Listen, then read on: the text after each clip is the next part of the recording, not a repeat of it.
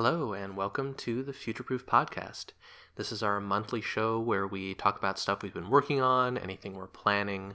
I'm Gregory Avery Weir. And I'm Melissa Avery Weir. And we want to start out by talking about our community survey that we're doing. We talked about it last month. Mm-hmm. It's still ongoing. We've gotten some good responses so far. I'm not looking at the responses. I refuse. I'm waiting until everything is settled and we have statistics. I just can't. I've glanced a little bit. So if you take the survey, you get a copy of Majesty of Colors, mobile platform, or itch.io. Yeah, itch.io has an interesting system where they have a feature that's built for folks who do Kickstarters, where you can import Kickstarter backers and then send out keys to them. That's cool. And so I'm using that system, but because it's not actually hooking up to Kickstarter, I manually import some keys with a CSV file, and I have to contact itch support and be like, hey, I want to send an email to these people. I know I imported their emails myself, but it's for a survey, so it's cool. They want to have a human step in there to make sure you're not just spamming people. That's pretty cool. I can get that. But I hope they're not super strapped for support. Yeah, we'll see. Yeah. I mean, it's okay if it waits a day or two. Yeah. Survey is still open. We're not sure yet when it's gonna close. Yeah, we have a consultant that we're working with that helped design the survey, or did the design of the survey, kind of based on what information we're looking for. And so when she's like, this has been long enough, or we've got enough responses, or whatever, we'll kind of do a last call sort of thing. But I, of course, recommend people take it as soon as possible. And you can get to that at futureproofgames.com/2019survey, all one word. Or you can go to futureproofgames.com, and there's a banner up top that links to it. In more mundane news, we have been doing some Exploit Zero Day work, as we do. Yes. Off and on. As one does. And one thing that we did recently was knocked out some bugs that were really old. As we were making this list and prioritizing what would be in the acid burn release, we were like, okay, so what are some bugs that have been low-key around for, let's say, cough, 4 years? Yeah, we've got a section on the Exploit Zero Day forums where people can report bugs, and folks have been really cool doing so, but some of those bugs are just ones where we're like, this is lower priority than a bunch of the other stuff we're doing, but there comes a point where you're like, how long will this take to fix? Right. Not very long. The fact that it's lower priority than some other stuff should be balanced against how much effort it takes to fix, and so we've been knocking out some of those, and we'll continue doing so on some small stuff. Yeah. As we're adding kind of some of the last features we need to feel like 0 Day is ready to sit for a bit without a whole lot of new software development. Right. So it's exciting. It's satisfying to close those things out.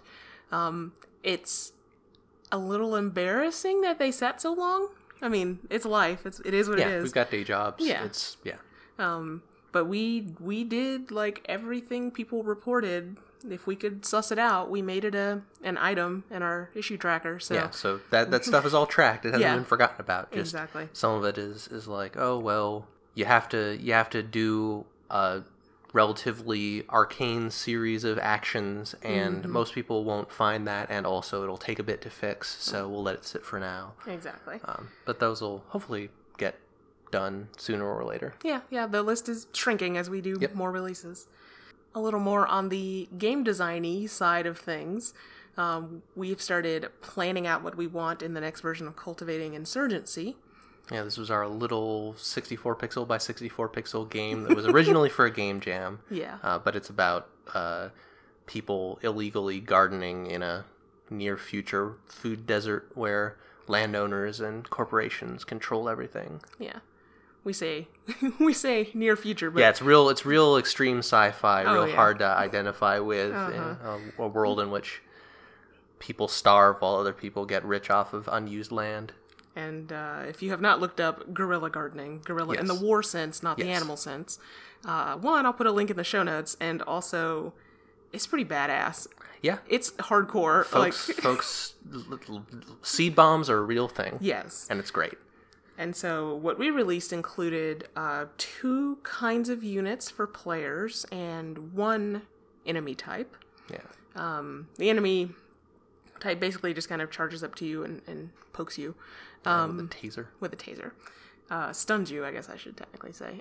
The 2 player types we have are, one of them, in addition, everyone can attack, but in addition to attacking, they can also plow land, which means that later seeds can be put in. And then we put in the seeder, the sower, I think is what we call it. Yeah, we went through a couple iterations on that one. And they can drop seeds in there, and then the next time you have a run, so, you run out of units and have to restart, those places where seeds have been dropped become grass or crops. Yeah. So there's a bunch of other stuff we've wanted to add. Well, not a bunch, but a few other things. And one of the big kind of important systems is this idea of tear gas. And the idea also related to that of accelerating the growth of these plants, like giving yourself a bigger edge by being able to water them on the spot.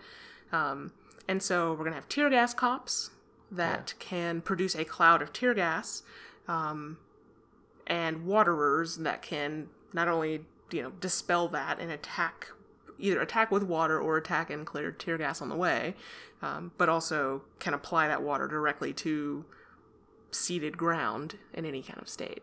And yeah, sort of in the tactical strategy sort of form, you can think of these as both units that have different attack ranges and shapes, and then also their special powers are what contributes to the growing cycle. And the waterers, how does it work? The waterers, water will reduce tear gas? Yes. If you're in tear gas, you can't do anything but get out of tear gas. Right. Which, if you look up videos on guerrilla gardening, that is not the case necessarily. These people, have tactics for handling tear gas.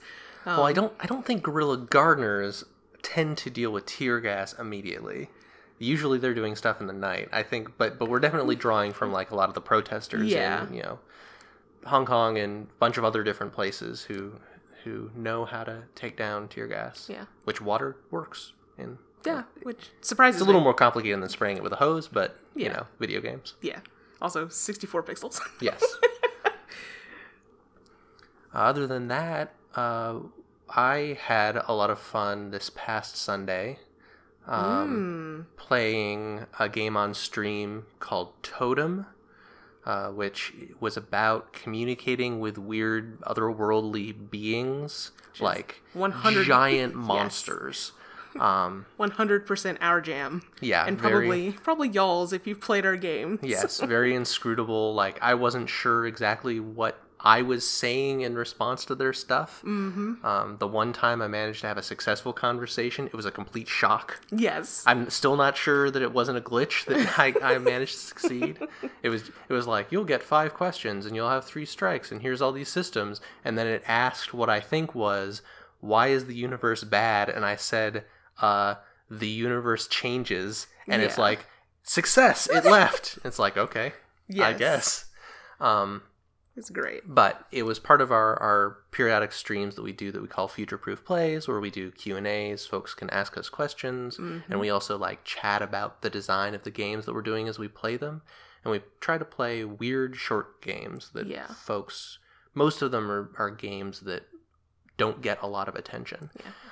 I ended up going through a run of, there's a lot of popular indie games, understanding the context of that, right? But the ones that float to the surface of people's attention. Right, that I hadn't played before. So Virginia and the Dr. Langeskov game. Yeah, and Norwood Suite I'd put in that category. Right, so I went through a run of those, which was probably less interesting to people who are looking for super niche games.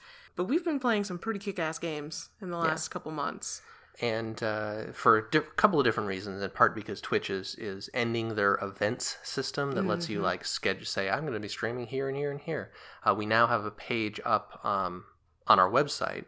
That's at futureproofgames.com/streams, or just, there's a link to it. And it'll have the next time each of us is streaming and what we're doing. So if you're ever like, I want to make sure I don't miss it, you can go there and we'll be linking that in future communications for hey, here's this upcoming stuff. Yep, for sure. And if you have recommendations of small games that we should play, I'm not always great at being able to guess how long a game is going to take, especially if I see it on itch. Yeah. Where itch doesn't. You can choose to say how long the developer can choose to say how long a session typically lasts, but it's not pulling stats on that. Yeah. So there are some games that are like, oh, people only play for a few minutes, and then it's like, oh, this is an MMO that's 24 plus hours of play or something. So I'm always looking for recommendations.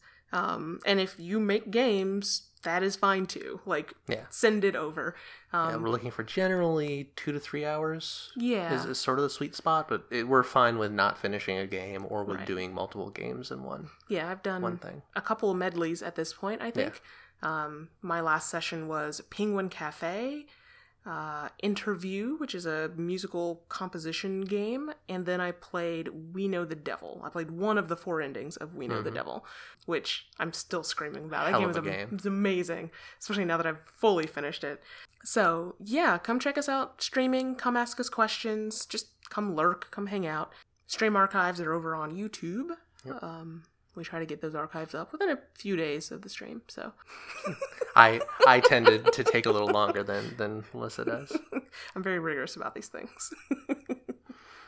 But yeah, so thanks for listening to this whole thing.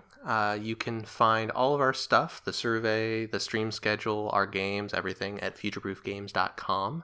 You can check us out on Twitter at PlayFutureProof, and we're on Facebook too as Futureproof Games. If you want to send in questions or comments, you can go to our blog, you can go to social media, you can email us, or you can show up to one of our Q&A streams and talk to us then. Absolutely. Our theme music is Juparo by Broke for Free, which is available under a Creative Commons Attribution 3.0 license.